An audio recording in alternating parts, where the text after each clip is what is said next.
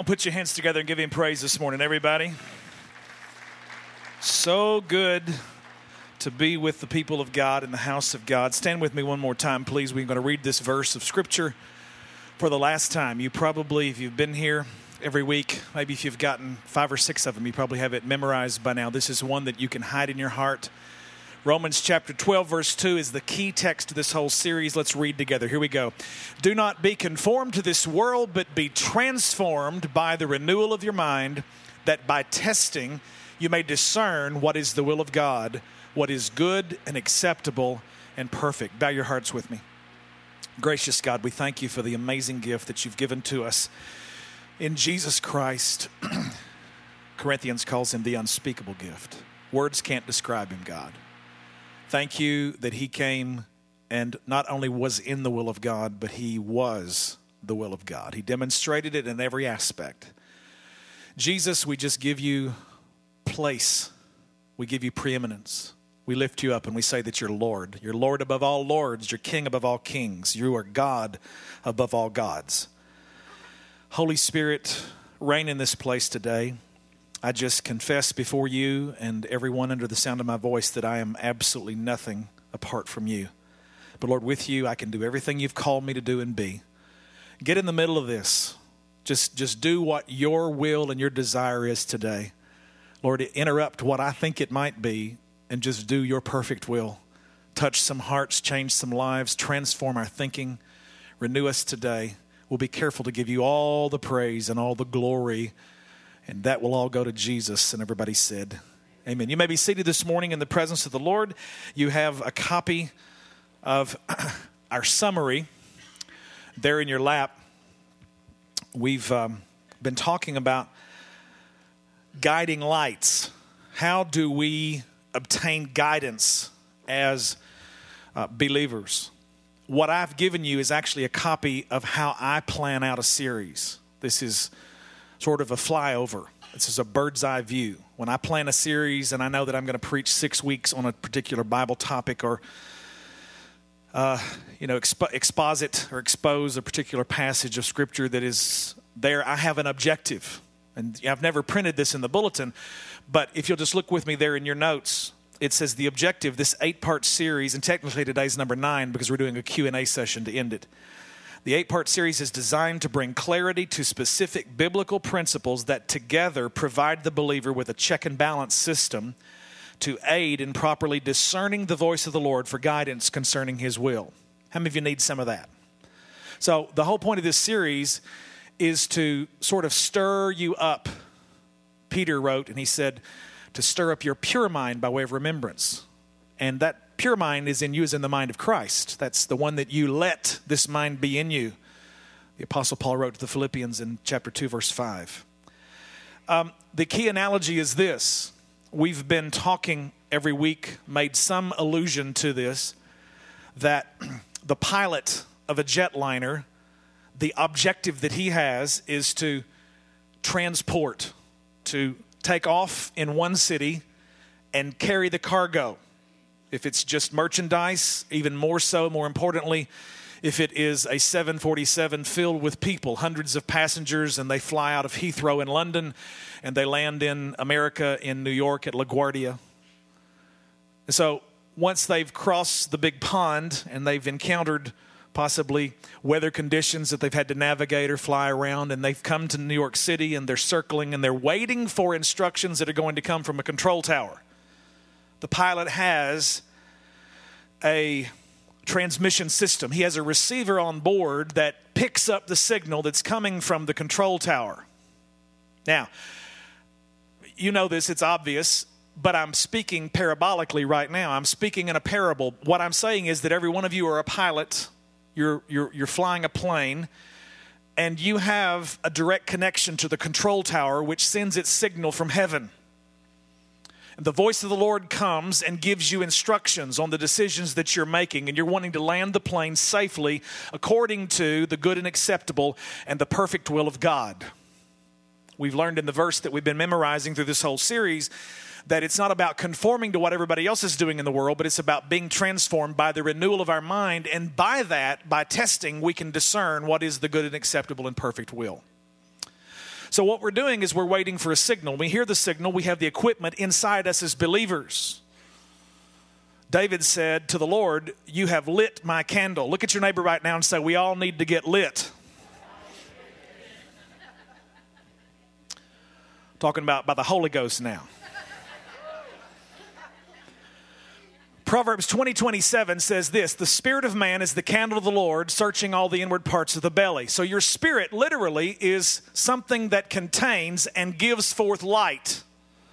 When the light of the world comes into your world, then he lights up your darkness and he turns on your equipment, the receiver on the inside of you that enables you to receive the messages that are sent from the control tower in heaven. Come on, give God some praise. So we've been preaching this series. The object of the pilot is to line the nose of the plane and the landing gear up right in between a row of lights on both sides of what is called a runway.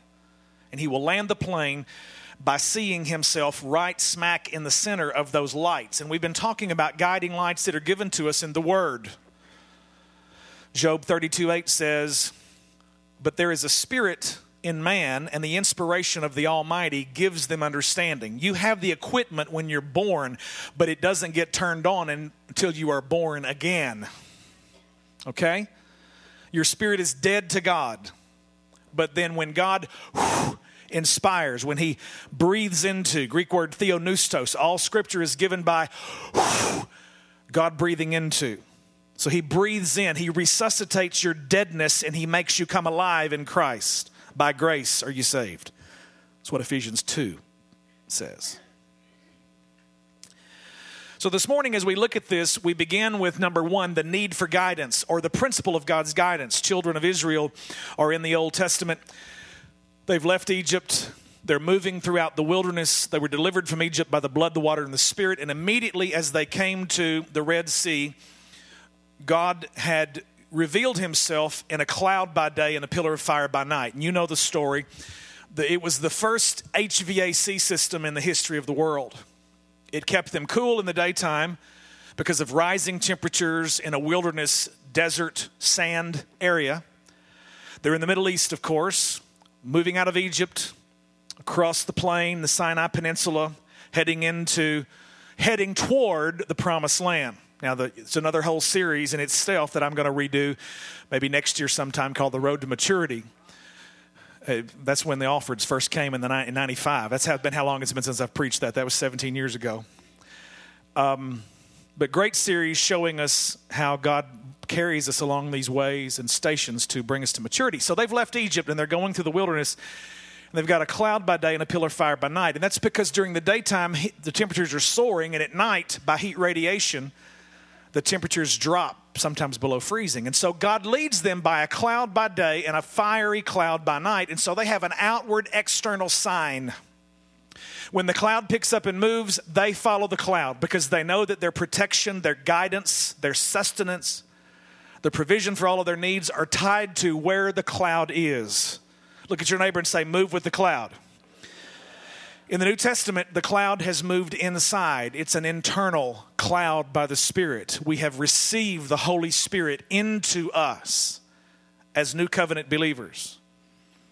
For by grace are you saved through faith, that not of yourselves. It is the gift of God, not of works, lest any man should boast. But it's not just about a salvation experience. It's about an empowering experience. After that the Holy Ghost has come upon you, you shall be endued with power from on high. You'll be witnesses unto me in Jerusalem, Judea, Samaria, and the uttermost parts of the earth. Now, so we have a need for guidance. Now, the GPS system has moved inside. The God positioning system, the global positioning system, knowing where I'm supposed to go, getting guidance from God has moved inside. Romans 8:14 says, for as many as are led by the Spirit of God, they are the sons of God. Greek word huios, which means the mature, full-grown sons of God. Okay? You learn how to get there. You learn how to do that. Just like a little baby is born into a family, and that baby can't go out and start the car and go to work. But that baby has to be trained. It grows.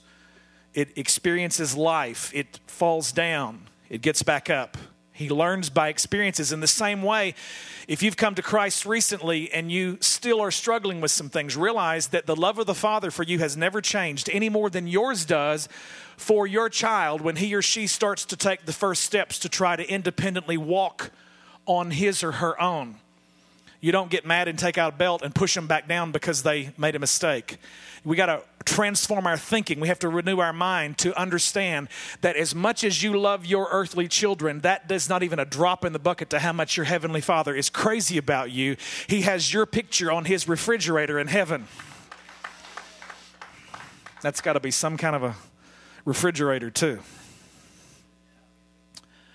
So we move from the need to guidance and we start talking about scriptural confirmation. Everything has to be checked by the Word. Number one, this is actually number 2 in the series, but it's the first guiding light because the first one just set us up for the need for guidance or the principle of God guiding us. First guiding light is scriptural confirmation. This is what you should ask when you have to make a major decision. Look at your neighbor and say, what does the Word say? We begin with this one because the Word is our first place we go. Too many times I hear Christians say, well, you know what? I've tried everything else. I guess I'll pray and I will see what the Bible says. You know what? You've wasted your life. You've wasted time. You've wasted days that have become weeks, that have rolled into months, that have enveloped into years, that become decades. Before you know it, your allotted time is up because you didn't start out with, what does the Word say? Thy word is a lamp unto my feet and a light unto my path. Psalm 119, 105.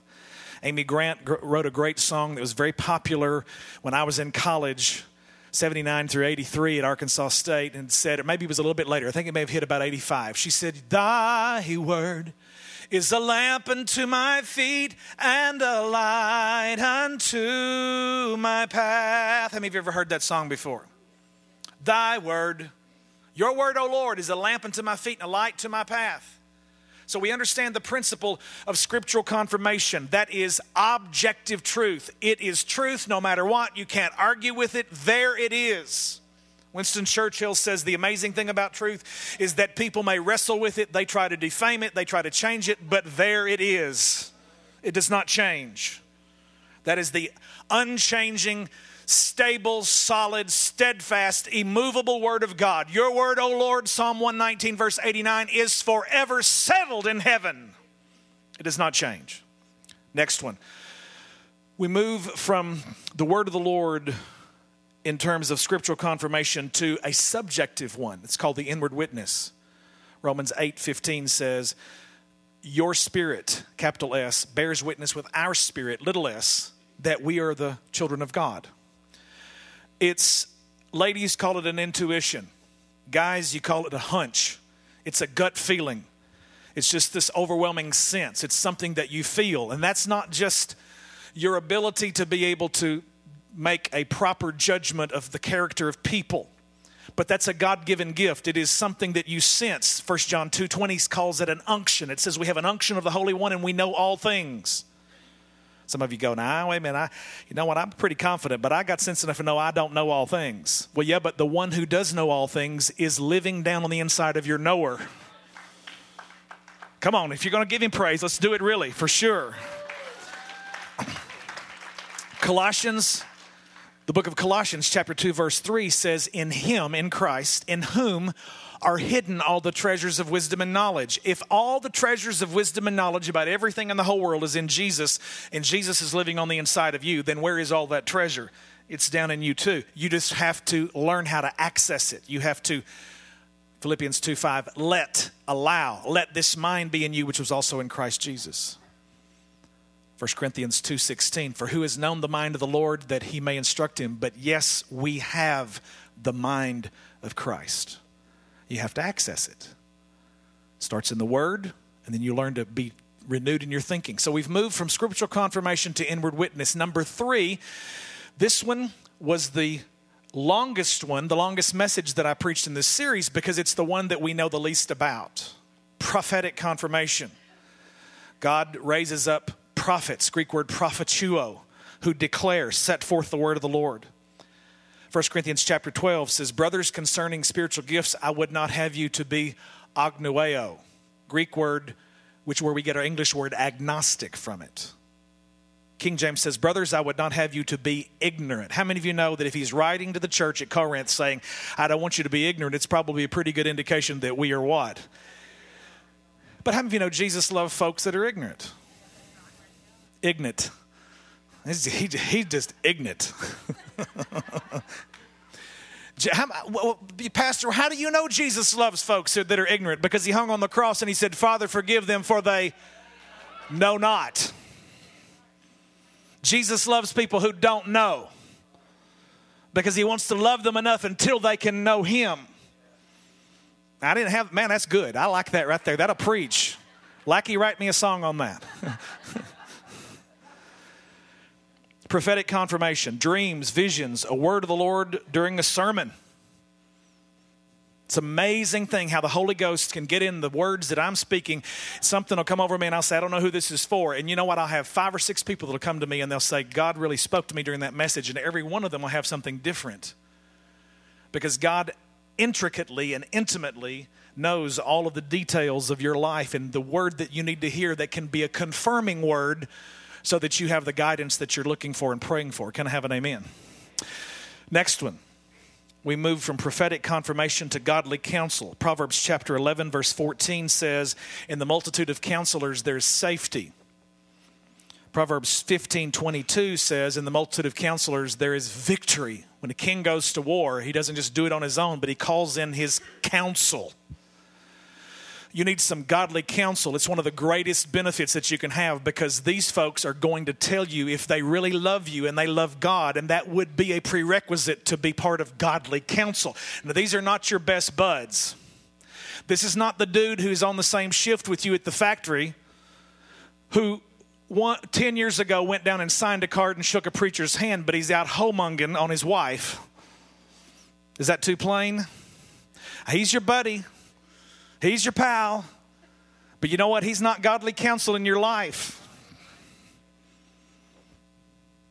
That one kind of bounced back. I'm going to dribble the ball and shoot for the hoop again. How many of you know some of you are asking the wrong folk? It's like the old country song, you're looking for love in all the wrong places. Some of you are looking for guidance in the wrong spot. And don't just make it people your age group because they're not any farther down the road than you are. Wise up, young man. Listen to some folks that are older than you who've already run the race, been there, done that, and actually got the t-shirt and can tell you about it. Don't shout me down today, saints. Next one, number 6, the peace of God. Colossians 3:15, it says, let the peace of God rule in your hearts by faith. The Greek word for rule is the word umpire. We spent a lot of years on the baseball field from t-ball up through competitive league, through high school ball with Drew. And there were some umpires that I wanted to lay hands on a couple of times. Because I was just sure that they were blind and needed some new sight. I remember Abby came along 7 years later, which means that some of those early things that we did, we were 7 years older. And when Abby was on the field playing t-ball, I looked at Dawn and I said, did we act like this when Drew was playing t-ball? She said, I didn't, but you did. We got excited about our children. I'm having a good time this morning, are you? Anybody love Jesus in the room? Let the peace of God rule your hearts. Let the peace of God umpire. Do you have peace about your decision? Without going back and trying to repreach that, on the ball field, the umpire calls the play safer out after the play's been run. But the Holy Spirit of God will call you safer out and say, no, stay on home. Don't run. Don't head toward that door. Don't make that decision.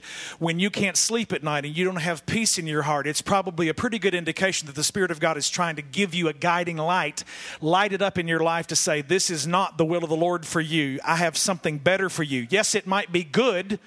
It may not have anything to do with being bad, but sometimes it's not bad that tempts us. It's the good that is the enemy of the best when God has something out there that we haven't even begun to even think or dream about. All right. See, every one of these I just want to stop and preach, and I've got to go on. Number 7, provision. Philippians 4:19. My God shall supply all of your need according to his riches and glory by Christ Jesus. Notice it didn't say all of your greed, but all of your need. Is there money there? Are the resources there? Look at your neighbor and say, where God guides, God provides. This is a revelation of Jehovah Jireh, the Lord who sees and provides. Finally, last one, we finished this up last week. Circumstantial evidence. Is everything working out? Probably the hardest one for me to preach, because people sitting in this room have experienced the tragedy of the loss of a loved one who died accidentally in a car wreck. People who spent the last months or possibly a couple of years of their lives wrestling down a fatal disease. I love Brother Tommy Cunningham from years ago, pastored First Baptist Church. And he and I are friends on Facebook, and we were friends when he was here in West Memphis, and his wife Susan is battling ALS. And just hearing him daily share and ask for prayer, this Lou Gehrig's disease. And then you ask the question, when you go through things like that, you go, is God really working all things together? Because we have such struggles sometimes with tragedies. And how is it that we're able to put our trust in Him, who has promised that He will work all things together for good to them who love Him, who are the called according to His purpose? This series is by no means exhaustive. It's a book. It needs to be a book. Because what I've given you is really just kind of a general overview of Scripture, because there are numerous times that God guides people. Noah by a rainbow in the sky. Hezekiah by a word of the Lord and the sundial that moved back. And Joshua by the sun standing still. And a lot of great stuff that I would love to preach. But this morning, because we want to wrap this up and we want to make sure that this is intensely practical. And whatever questions that you might have, our goal and our desire, one of our core values here at Victory, is equipping Christ followers to lead in every area of life.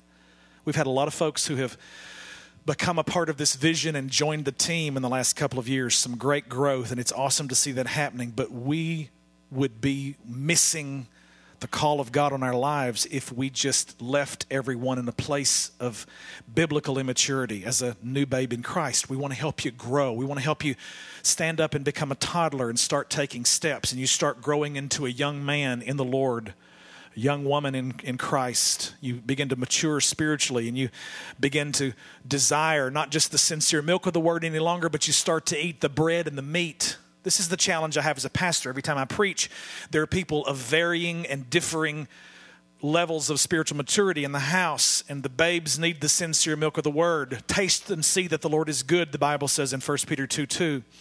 There's some others that have grown some teeth, and maybe they're eating some of the bread of the word. And then there's some mature ones who need some meat in due season. And so what I try to bring to the table every time I preach is a good solid glass of the sincere milk and some good bread from heaven and a piece of meat in the middle of it. And we've got a sandwich, and we've got something at the table for everybody to eat so that you can grow in God. Pastor Alex, would you come on this morning? I'm excited today to invite him to the platform with me as we take a few minutes. We're going to devote about the next 20 or so to be able to answering some questions that you may have regarding some of these guiding lights. Pastor Jeremy, come on, my brother.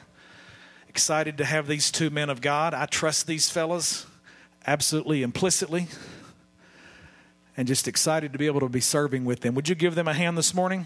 Amen. All right.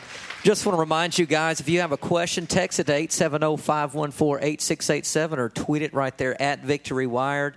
Just want to start off real quick with a question here. It says, sometimes I pray a lot about a decision and it doesn't feel like God is answering me. Why? I've been talking for 20 minutes. Jump on this one, Pastor. Well, hello. Check. How you doing?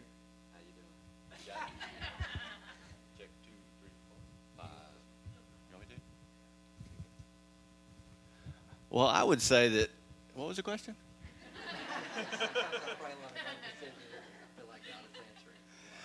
I would say that God's got your best interest in mind. God works everything together for good of those that love Him. And it may be that it's not in your best interest at this point for Him to answer that question the way that you're praying it. Sometimes God walks you through valleys to increase your faith. He certainly does me. There's times where you say, God, you're just reaching out, you're praying for a specific thing, you want it so bad, but at the same time, God knows it's not what's best for you at that time, because if you were to get it, why, you might not trust in him as much. So I think he grows our faith through his timing. His timing is always right. It's always right on time. So it's just an opportunity to trust more in God, because a lot of times we look at people or circumstances and we look at those things as being set against us. But if you're a believer in Jesus, you know, God's working all that together for your good and his glory. So you just have to trust in him more, really dig in and say, God, you know, this is a prayer I pray a lot. God, I don't understand what you're doing here, but Holy Spirit, help me to have peace in it, Lord, and to teach me things according to your word. Amen. 3 things. Great answer. Awesome. Number 1, understand 1 Peter 3 says, the eyes of the Lord are over the righteous and his ears are open to their prayers. Whether you feel like it or not, what does the word say? The word says he's listening. Isaiah 59 says, his ear is not heavy that he cannot hear, and his hand's not shortened that he cannot save. Now, Psalm 66:18 says, if I regard iniquity in my heart, the Lord will not hear me. Another translation gives it to us a little better. It says, if I cherish sin in my heart, if I've got something in the secret closet of my life and I'm guarding it and I'm keeping it going, well, you know what? This is my stress relief and I need this. And you start justifying. The only prayer God's going to hear you pray is when you make up your mind to say, God, I repent, forgive me. Let's get this mess out of my life. That's good right there. Until you pray that, he doesn't hear anything else you got to say. You might have an idol in the mix. Great, man. Awesome. Last thing, third thing, God is like a traffic light. He always will answer your prayer. It may not be the one you want, but if it's his will, he will give you a green light and he'll say, go ahead. If the timing is not right, and that's the issue, it may be the will of the Lord be saying, wait, it's not time yet. You might have a caution light, a yellow light that'll go on in your heart or your life. Or if it's just flat no, you might get a red light. Now, the issue is that too many times we, like children, think that if we can just keep stomping our feet and demanding like a 3-year-old does in Walmart. I was in there the other day and I thought, man, I need to minister to that child because that poor mama doesn't know what she's doing. I went right on, kept my mouth shut. Not any of my business. How many of you know what I'm talking about? Amen. That child needed some pastoral ministry from the staff of the shepherd. Your rod and your staff, they correct me. Whap. What was I saying? Therefore, I'll walk through the valley of Walmart. That's right. Just check your lights. Is it red? Is it yellow? Is it green? Amen. Awesome. All right, we have another one here. What if I make a wrong decision and realize it later? Will God curse that? Well, I would back up from using the word curse. First of all, because as a believer, and I'm talking this morning assuming that I have a room full of believers. And if you're not this morning, I will give you an opportunity at the close of the service to become related to God, to become part of his family, to become one of his children. But as the family, as born into the family, you have a father who has an amazing ability to work all things together for your good. Even when you make a bad decision, he can teach you a lesson through the process and turn it around so that you learn something that you could have never learned from a Sunday school lesson or a textbook. But the greatest teacher is life experience, especially when you can go to the Word and confirm it. Let me just say this. The mistakes that we make, even as believers, God is big enough to redeem them. And he's designed the universe with this thing called cause and effect. Okay? Not to go all physics on you here, but Newton told us that for every action, there is a corresponding and equal reaction. And that's just basically the biblical principle of the law of sowing and reaping. Galatians 6:7, do not be deceived, God is not mocked. Whatsoever a man sows, that shall he also reap. You sow to the flesh, you reap corruption. You sow to the spirit, you reap everlasting life. Well, guess what? There may be a temporary curse, and I hate to use that word, but it's like an adjustment. There is a blessing on obedience. When you disobey, there are consequences. Everybody look at your neighbor and say, there are consequences. Actions have consequences. It's like the banker who said he had his apprentice, and the apprentice wanted to know how the banker became so successful because he was investing and he was a millionaire, and The young guy, really wanted to be able to succeed as well. And he said, how did you get to be so successful? He said, by making good decisions. And the young man asked the banker, well, how did you learn how to make good decisions? He said, by making some bad ones. So life happens, people. When you're in the middle of it, it's like the guy said, you know what, whenever I'm in the middle of hot water, I just decide to go in and take a bath. Get out of it all that you can. Learn from the experience. Move on. God will teach you and train you because he loves you. You're his child. Amen. All right. We've got a question here. It says, I feel so lost and empty. I have prayed and tried to get into the Word. I need help. What do I do to get the understanding of the Word?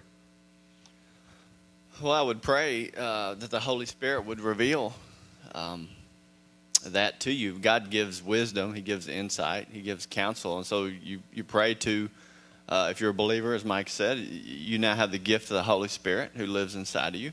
And he's the one that will teach you anything that you're going to be able to learn about God. So he's going to reveal himself to you. And so I would pray for that if you're in a place where you feel dry. I mean, let me say this, though. There's times when everyone has dry periods. I'm sure Mike does. I do, where there's time where the Word is just like a fountain and it's just like a waterfall pouring in. There's times where, you go through dry spells. And so you have to reach out, and the prayer I pray is, God, increase my faith, increase my faith. Help me to understand your will, Father, for my life. And, there are times that we go through deep valleys. And I think those are the times that we just reach out in faith and say, God, I don't have it today. I need you more today. Holy Spirit, fill in my faith and show me the things that I can't see, and just really trust in him. Because, when you really lean on Jesus, it kind of brings you to a place of humility, which is where God really wants us anyway. Right? One line, we walk by faith and not by sight. Amen. It's not how you feel. And sometimes there's some dark, not feeling good places, and you just have to decide, God, I can't see it, but I put my trust in you. And if you keep walking like that, you know what? The darkest hours are just before the dawn of a new day. So you just keep pressing, and light will break through. Amen. Good stuff.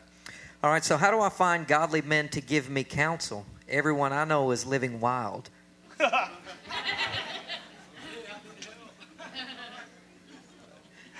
You got the wrong crowd, brother.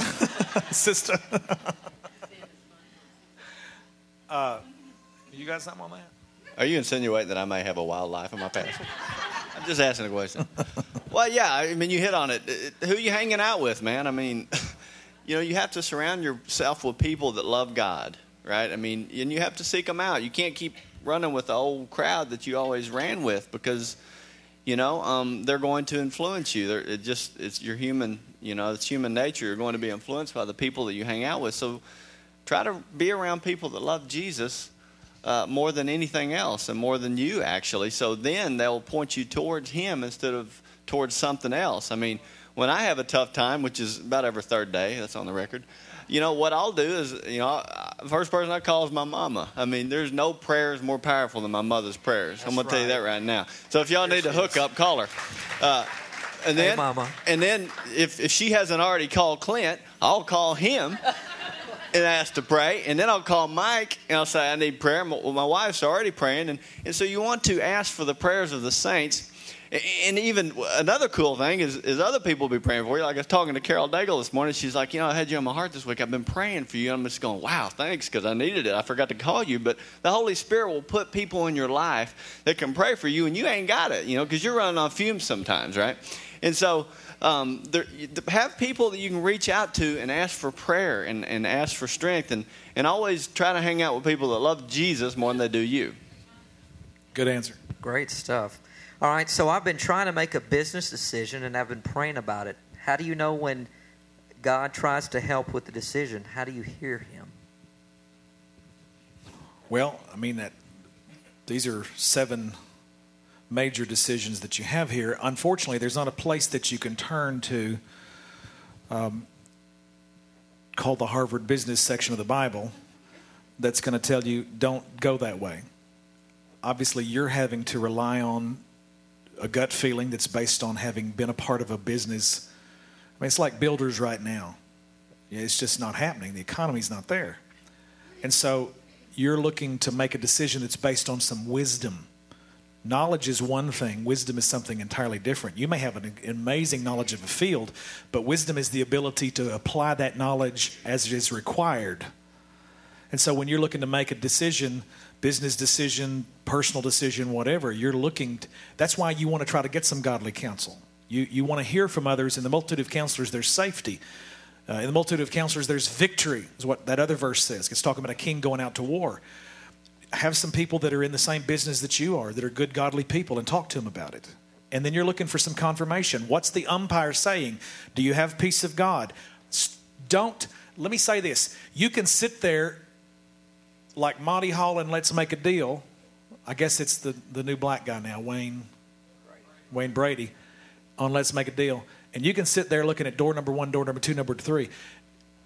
Dr. Billy Graham said it this way: God can't guide something that's not in motion.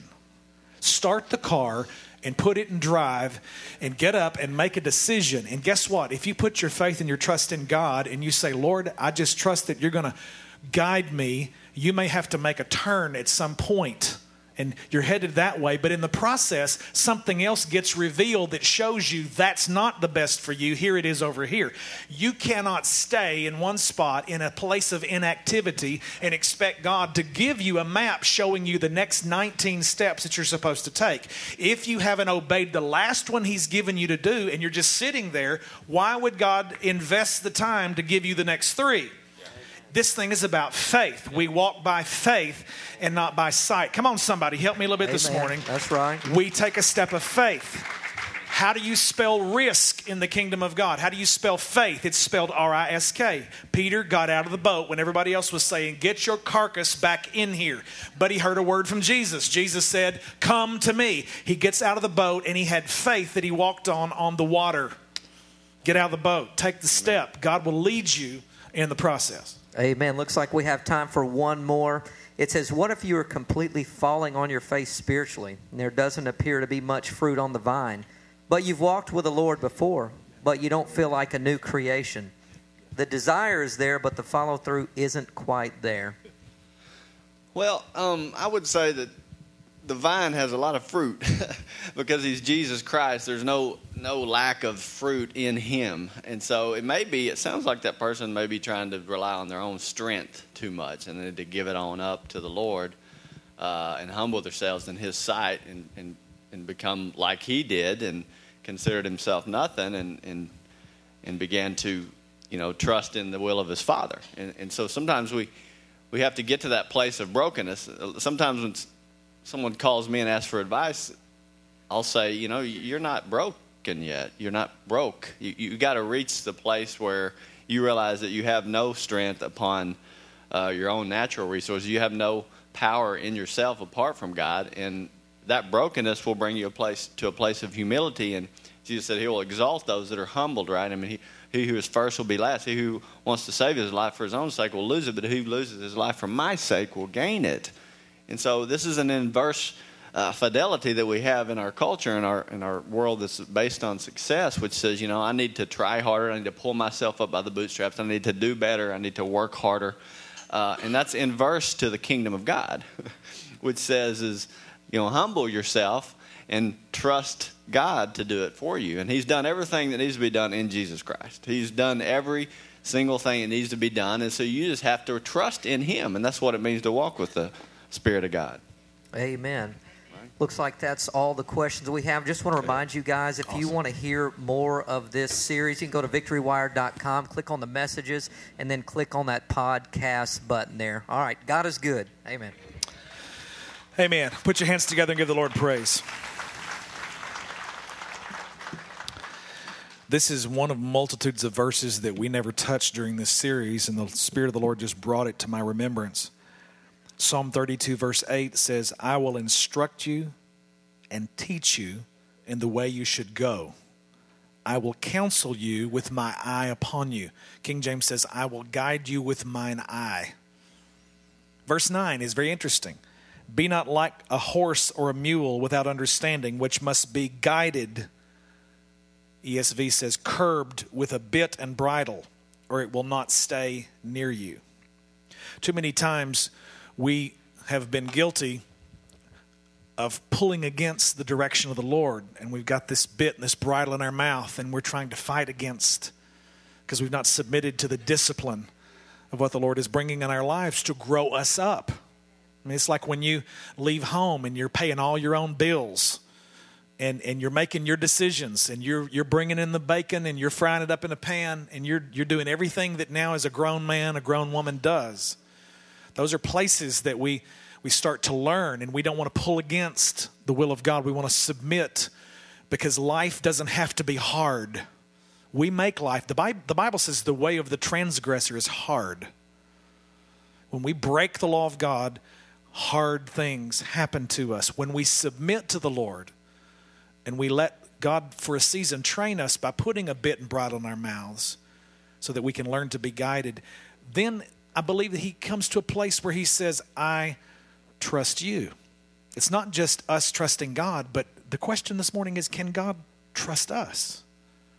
Can he know that when we say something that our word is good, that we will follow through? You know, that whole thing begins in chapter 32, verse 1, where it says, blessed is the man whose iniquity is forgiven and his transgression is covered. Is that your testimony this morning? Do you stand before God being covered by the blood of Jesus? Or is there an open book of accusation? The law, God's holy character, his righteous nature that shows everything that we've done wrong. None of us in our own strength can keep the perfect law of God. Only one person has done that, and he's lived. He did not come to abolish it. He came to fulfill it. Every I dotted, every T crossed, every jot and every tittle. Scripture says heaven and earth may pass away, but my word will not pass away. His law word is there. This morning, every one of us, apart from Jesus, stand condemned already. He that has the Son has life. He that has not the Son shall not see life, and the wrath of God abides on him already. Some of us in this room, Romans 2 says we're storing up wrath for the day of wrath. The way you're living, you've got a savings account, and you're not saving good stuff. You're saving hell. You're storing up wrath for the day of wrath. And until every one of us comes squarely in face with the fact that we will, every one of us, stand before God in the judgment seat. And if we stand in our own strength and our own defense, our eternal future is in a bad situation. But Jesus has come that we might have life and that we might have it more abundantly. You are in one of two camps this morning. Either you have him in your heart or you don't. And I beg you, I beseech you, don't continue to walk the way of the transgressor. Get your heart right with Jesus. Be the blessed man whose iniquity is forgiven and his transgression is covered. And then don't be like a horse or a mule that kicks against and pulls against the guidance of God. Sometimes it's we just plow right on through ahead and do everything we want to. And guess what? God is so good that he lets us actually experience all of those bad decisions, and they just come rolling on us. And at any point, we can make a fresh start. We can say, God, I don't want to be rebellious. I don't want to kick against you. I don't want to be like the horse or the mule that's fighting against the guiding system of God. I want to do your perfect will. It's amazing how God starts to bring circumstances in line for the person who makes that decision to put Jesus first. Every head bowed, every eye closed.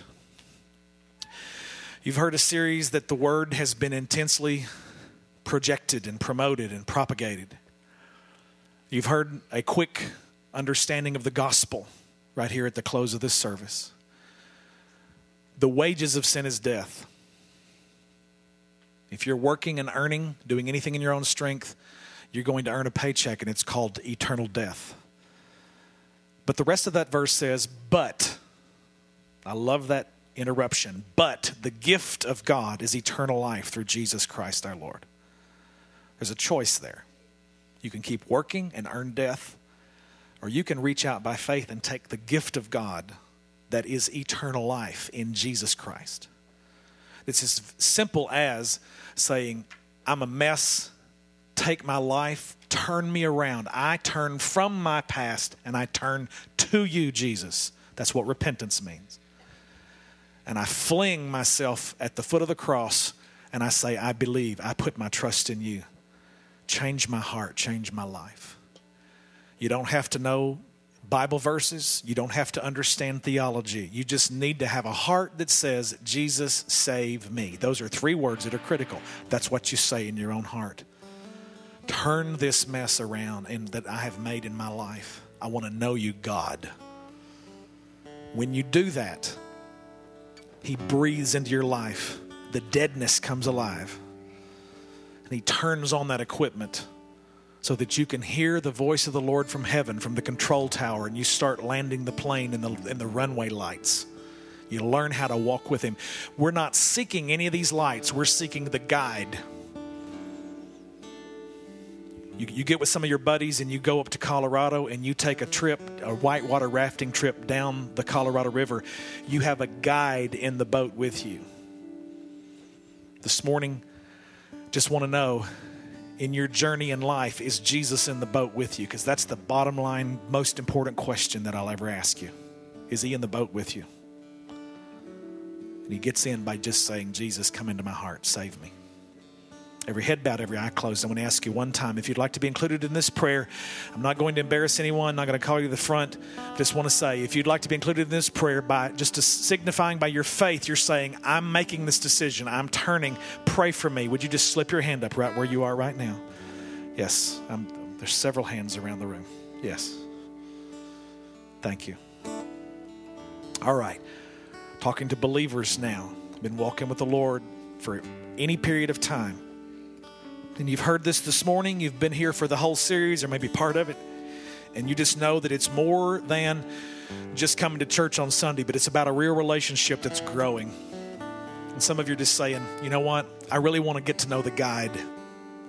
It's not about trying to check off, is that light lit or not? But it's about, am I really walking and growing in a relationship with this one that I know that already is my Savior? Anybody in the room, would you just like to be included in this prayer this morning? Would you just say, you know what, I'm just asking God to pour out his Holy Spirit on me afresh. To just ignite my guidance system. Give me a tune-up because I've got some decisions to make. Anybody, just lift your hand. Several around the room. All right, every head still bowed, every eye closed. I'm praying with the first group that raised your hands this morning. You're putting your trust in Jesus. Just pray these words. Jesus, save me. Come into my heart. Change me. I turn from the mess of my life and I turn to you. Fill me with your Holy Spirit. Guide me and guard me. Let me be all that you've called me to be, in Jesus' name. For the saints this morning in the second prayer, you've raised your hand. God, I pray in the name of Jesus right now that you just give them a tune-up in their equipment, blow through them, wind of the Holy Spirit in a new and a fresh way. Lord, some of them are weary and they need refreshing.